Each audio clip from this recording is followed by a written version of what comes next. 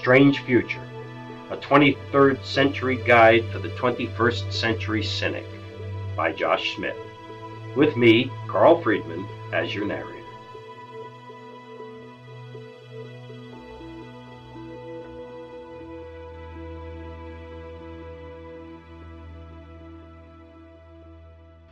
To say that Thomas felt miserable would be quite the understatement. He did indeed feel miserable. However, it went far beyond that.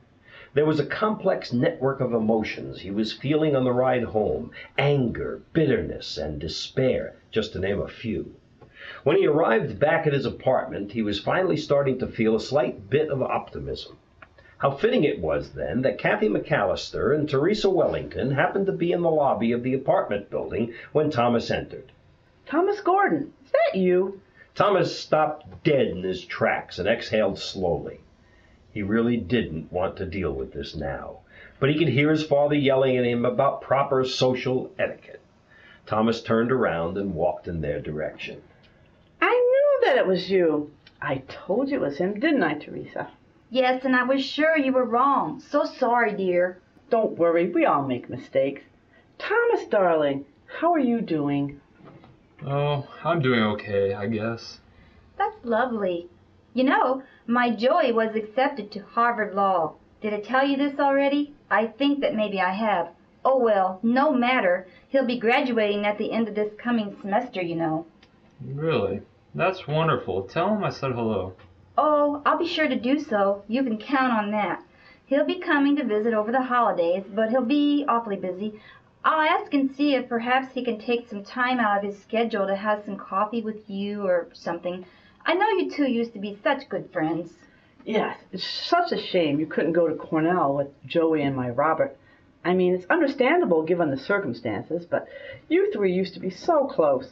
I hardly ever see you going out in the town to have a good time. I can't help but think that your social life would be much more fulfilling if you would have gone to Cornell with Robert and Joey. Now, Cathy, that's awfully unkind of you. I'm sure that Thomas has many friends from whatever college he went to. Just because you don't see him coming and going with friends all the time doesn't mean he doesn't have a social life.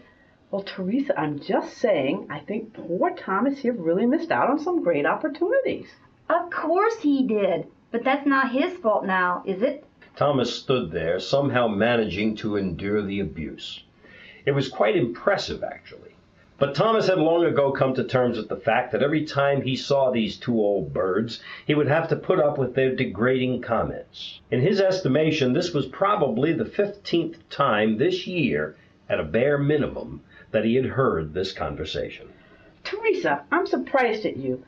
You can't possibly imagine that I would be so cold about the death of his parents. It's clearly not his fault. I'm just saying that it's a shame that things happened the way they did. Yes, but I think Thomas has managed very well with what he's been given. Well, there's no denying that. No, certainly not. He seems to have quite a good job. Isn't that right, Thomas? Thomas hesitated. He should have said yes and ended the conversation. At the very least, he could have ignored the question or changed the subject. But Thomas made a critical mistake, opening his fat mouth. Not anymore. What? Come now. Nope, I got fired today. Theresa and Cathy's faces dropped, but their eyes sparkled with delight. Oh, Thomas, how terrible. Absolutely dreadful. Whatever are you going to do? I'll be fine. I've saved quite a bit of money over the years, and as you know, the condo's paid off, so I don't have a lot of bills to worry about. Well, perhaps it's quite a good thing that you haven't had a very active social life. I mean, you've been able to save a lot of money that way, and that can tide you over for the time being. I guess so, and you've lived so conservatively these past few years. Yes, you should be just fine until you find something else. Oh, I'm quite sure of that. It's quite a shame, though, really. You're going to be rather limited. I mean, the only thing you really have left is your condo. This is all just so depressing. Let's not talk about this anymore. That's okay. I really need to get going anyhow. Oh, well, Thomas, if you need anything, you know who to call. I'll keep that in mind. Tell Robert I said hello as well, Mrs. McCallister. I certainly will. Goodbye, dear. Thomas left the two women and went off in search of a wall to bang his head against. The women didn't seem to mind and continued talking as if nothing of any significance at all had happened. This wasn't unusual. To them, the preceding conversation was, in fact, of no significance at all. Thomas burst into his apartment mentally and emotionally exhausted. He kept running over the day's events in his mind. It just didn't seem fair. He had never made a mistake like this before and was still shell-shocked that his first big mistake resulted in his immediate firing. Then, to top it all off, he had to come home to be lectured by Tweedledee and Tweedledum about how deprived he was and how horrible his life would be now that he had lost his job. Thomas scoffed. Of course, Thomas knew he was completely fine. He had budgeted and saved wisely over the past few years, so he had quite a large chunk in the bank. On top of that, his parents' life insurance policy had paid off the condo, leaving him with minimal bills. He wasn't going to be in any trouble at all. But the insinuation by Cathy and Theresa that he was now going to be limited infuriated him. If anything, the exact opposite was true. Thomas had lived the large majority of his adult life locked in a single pattern. Few, if any, opportunities for change had ever presented themselves to him, and those that had, Thomas had rejected to maintain the status quo. Now, however, the status quo had been broken. Thomas was once again the master of his life. He was free to make whatever choices he wanted to. Countless doors had been opened. A new, better, more rewarding job could be his.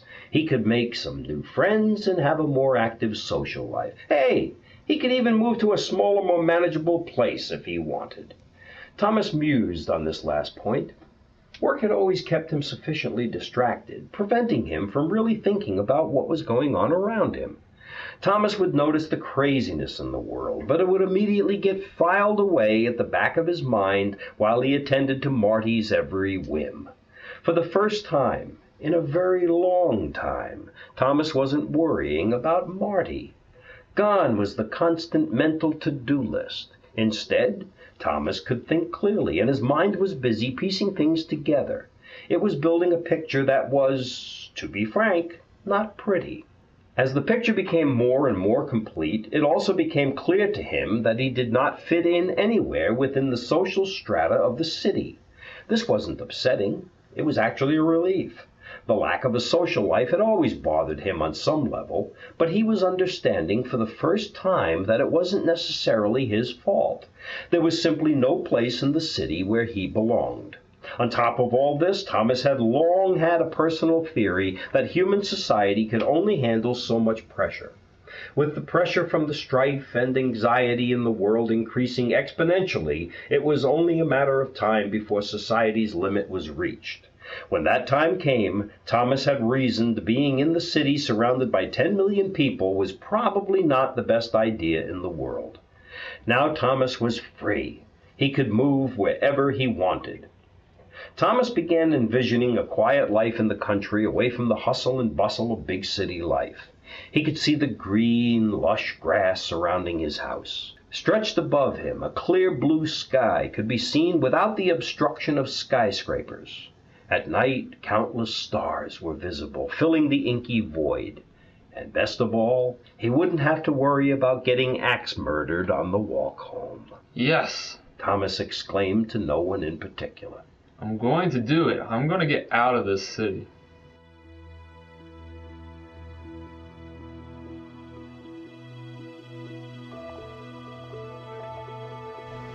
Where will Thomas decide to move? Will we ever see Cathy McCallister and Theresa Wellington again? Will Joey Wellington, despite all expectations to the contrary, take the time to meet Thomas for coffee? Tune in to next week's episode of Strange Future to find out the answer to these and other important questions. In that episode of Strange Future, Cathy Friedman was the narrator. Dustin Smith was Thomas Gordon. Cathy Friedman was Cathy McCallister. And Karen Smith was Theresa Wellington. You don't really think Joey will have time to get coffee with Thomas, do you? What? Oh, no, of course not. But I couldn't very well tell Thomas that, could I?